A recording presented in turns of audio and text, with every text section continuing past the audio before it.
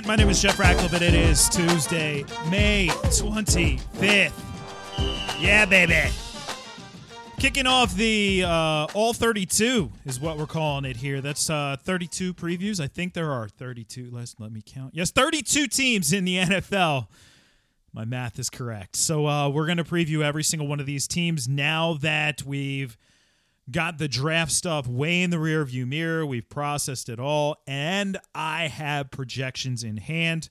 We're going to break that all down for you. So we will start today with the Arizona Cardinals, which is a pretty darn interesting team. I mean, hey, you look at what Kyler Murray was able to do last year. He was phenomenal for, well, the first half of the season for him. Technically speaking, it was the first 9 weeks of the season, but his first 8 games, he was the number one fantasy quarterback. But then, of course, he got banged up. From there, started running a little bit less. The rushing touchdown production fell off. The passing production fell off a little bit. And he still was pretty freaking good when it was all said and done. But the downfall to looking at overall fantasy football numbers is, well, just what we saw with Kyler. The overall numbers paint a pretty favorable picture, say that he was basically an elite option, but he wasn't entirely an elite option when it mattered. I mean, week 14, if you needed Kyler to advance, 244 and 1 touchdown, 13 for 47. I mean, he was great in week 15. That was against the Eagles, of course, where he threw for 406 and 3 scores, ran for a score as well, but you may not have been playing. And then when you needed him most in a fantasy championship round last year, 247, no passing scores for Kyler Murray. So in the fantasy playoffs, he threw for 4 passing scores. I mean, you definitely want more than that. He started so electric, definitely tailed off. But the good news, he should be good to go heading into this year. And my projections absolutely love him. I know a lot of people are going to ask this type of question. Like, it's always funny when I throw out the numbers during the NFL draft. People are like, he's literally just making these numbers up. No, I'm not. I wish I could make numbers like this up just off the top of my head. But what I do with projections is pretty simple. I establish a run-pass rate and an expected amount of plays per game for each team. Those, of course, will get adjusted based on opponent, right? Some opponents, if you expect a team to play from behind, then they are probably going to throw a little bit more, so that pass rate goes up a little bit. If you expect them to play from the lead, the run rate goes higher. There are certain defenses that are going to maybe force a faster pace of play or a slower pace of play, and then there are offenses who have a faster pace of play, like this one. So that all goes into the hopper. Then you toss in the individual rates, and then you can establish what to expect out of these guys. I have Kyler up over 4,000 passing yards, actually almost to 4,100 passing yards, 24 passing scores, which is the one area I think in my projections where I think it's totally reasonable. But remember, projections are a set of averages, right? The ceiling-floor combination for Kyler is pretty wide gap. It's not a real narrow gap. So, yes, his ceiling is up over 30 passing scores, no doubt about it. But I look at I look at the number, and that's one area where he could definitely exceed expectation. I don't think he'll exceed expectation by much with the rushing yards. Pretty bullish rushing yards-wise. 736 and 8 touchdowns on the ground on 130 rushing attempts. He projects out as the number 3 fantasy quarterback. That is exactly where he's being drafted. The numbers match the ADP. And unfortunately, the ADP means that I am not going to have this guy on any of my home redraft leagues because he's going to go entirely too early for my liking. That is one of the curses of, when these guys are really good, they're going to go in the early rounds, the first 5 rounds very likely. I'm not drafting a quarterback that early because roster construction-wise, it just simply doesn't make sense. But I do, by the way, playing best ball, if you're going to play enough best balls, it does make sense to have exposure to Kyler, to Mahomes, to Josh Allen, even though I'd never draft those guys in a million years in a home league. But in best ball, it does make sense to spread your exposure out. So Kyler projecting out very favorably. He does, of course, still have DeAndre Hopkins. And it's funny, I look back at last year's projections for DeAndre Hopkins, and I remember saying, man, 6 touchdowns feels low. Well, it was spot on. The touchdown efficiency isn't necessarily there, and I think that in part it's a product of his very low ADOT targets. He's a guy who is not going to be targeted 15 yards downfield on the regular. He's probably more of an 11 to 12 yards downfield. It's not super low. It's not like Michael Thomas low ADOT or Jarvis Landry low ADOT, but it's still relatively low. I do have him really bullishly at 112 catches, though, almost 1,400 yards. Hopkins projecting out as the number 5 fantasy receiver. He should see plenty of volume this year. He just he doesn't quite have the ceiling of some of the other guys up there. He certainly doesn't have the ceiling of Tyreek Hill. Doesn't have the ceiling of Devontae Adams if Aaron Rodgers is on the team, or even Stephon Diggs, but still super high floor with Hopkins. Now, the question, though, is who else gets the football? Because we know it's not going to be the tight ends because it's Arizona freaking Cardinals, and they don't throw to their freaking tight ends. Max Williams, right. Ain't going to happen. So who else, how do the targets get distributed from there? And I do think when you look at it, as of now, I don't love A.J. Green. If you've listened to me for long enough, you know that I've thought A.J. Green has been toast for 2 or 3 years at this point. So he's toast, but teams can lie to you at a press conference, on a Zoom interview, even on the radio or wherever they're appearing and they're talking, they can lie, flat out lie. They cannot lie with their roster moves. If they think they have a deficiency, they're going to address the deficiency very likely in the offseason via free agency, perhaps via trade, and certainly via the draft.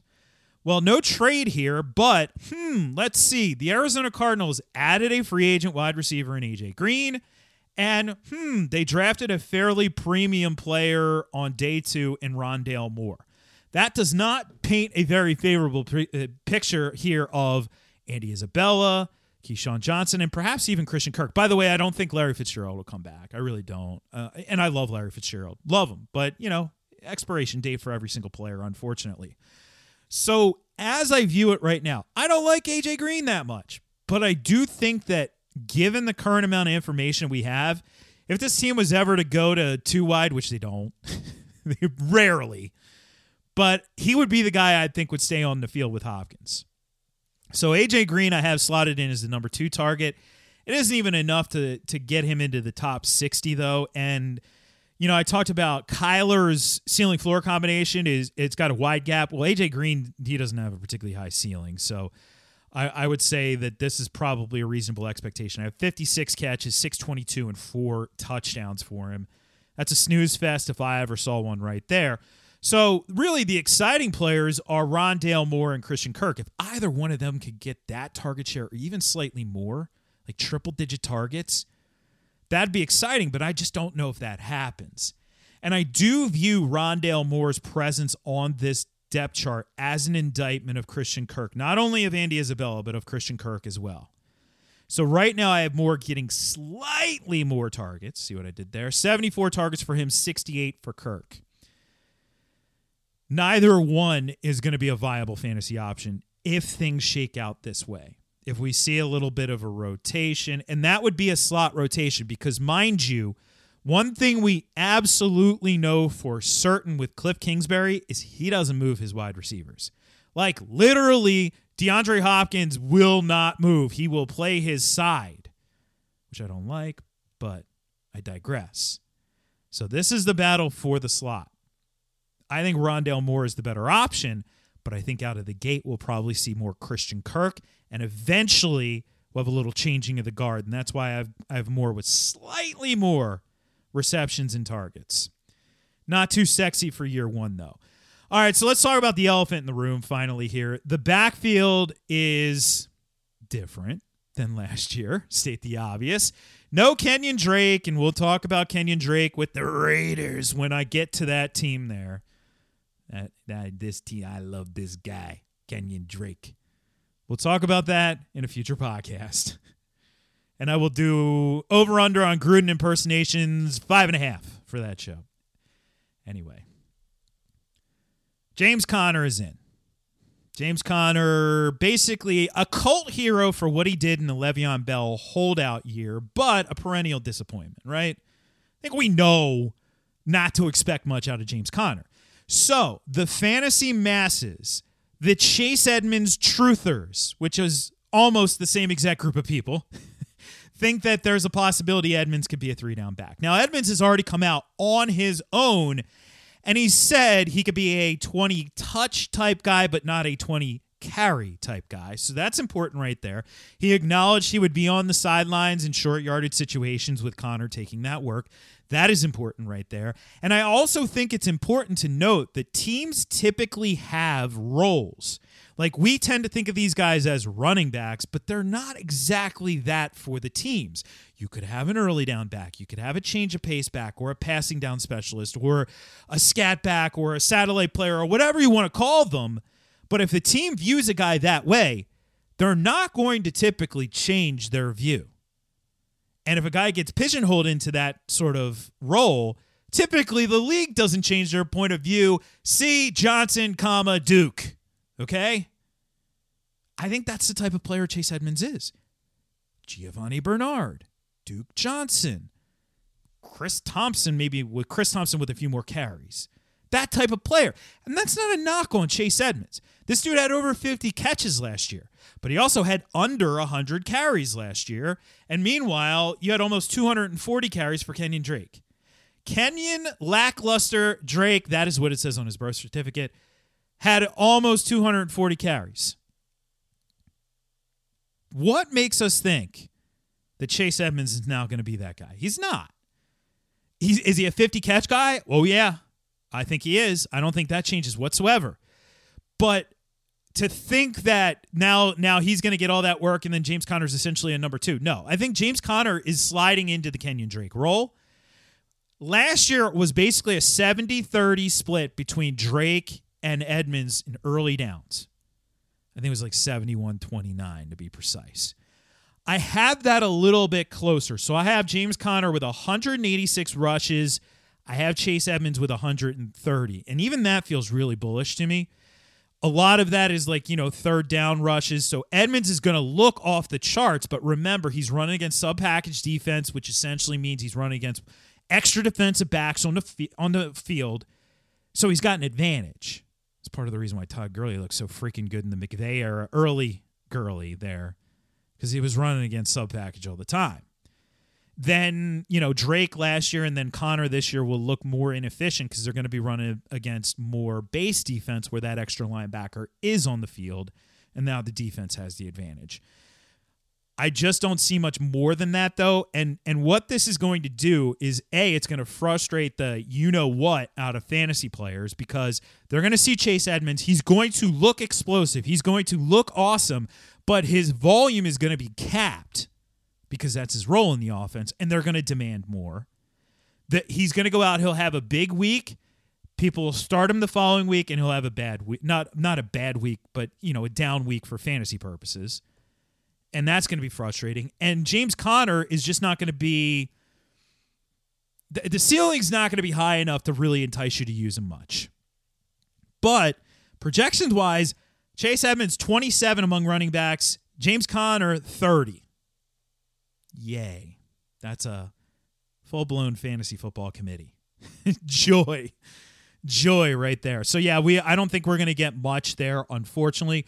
But with Kyler, with Hopkins, and then maybe, just maybe, if there's one of these wide receivers can kind of jump ahead of A.J. Green in the pecking order, we at least have that going for us, which, as Bill Murray once said, is nice. All right, next up on the list is the Atlanta Falcons, another lackluster backfield, I think, for fantasy purposes. Don't give me that Mike Davis stuff. But we got to talk about one Kyle Pitts, along with will Julio Jones be traded? He thinks he's out. So that'll be coming up on the next podcast. Hey, do me a favor in the meantime, though. Follow along with me on social media, at Jeff Ratcliffe on Twitter, at Jeff Ratcliffe on Instagram. And use the hashtag RatPack. That way I know you're a listener of this podcast. So we're going to roll through. This will be a nice little roll through OTAs as we get into that little break period before training camp kicks off, taking us through the next 31 now episodes of the Rant Podcast. All right, I will catch you on the flip side. I'm Jeff Ratcliffe, and I'm out of here.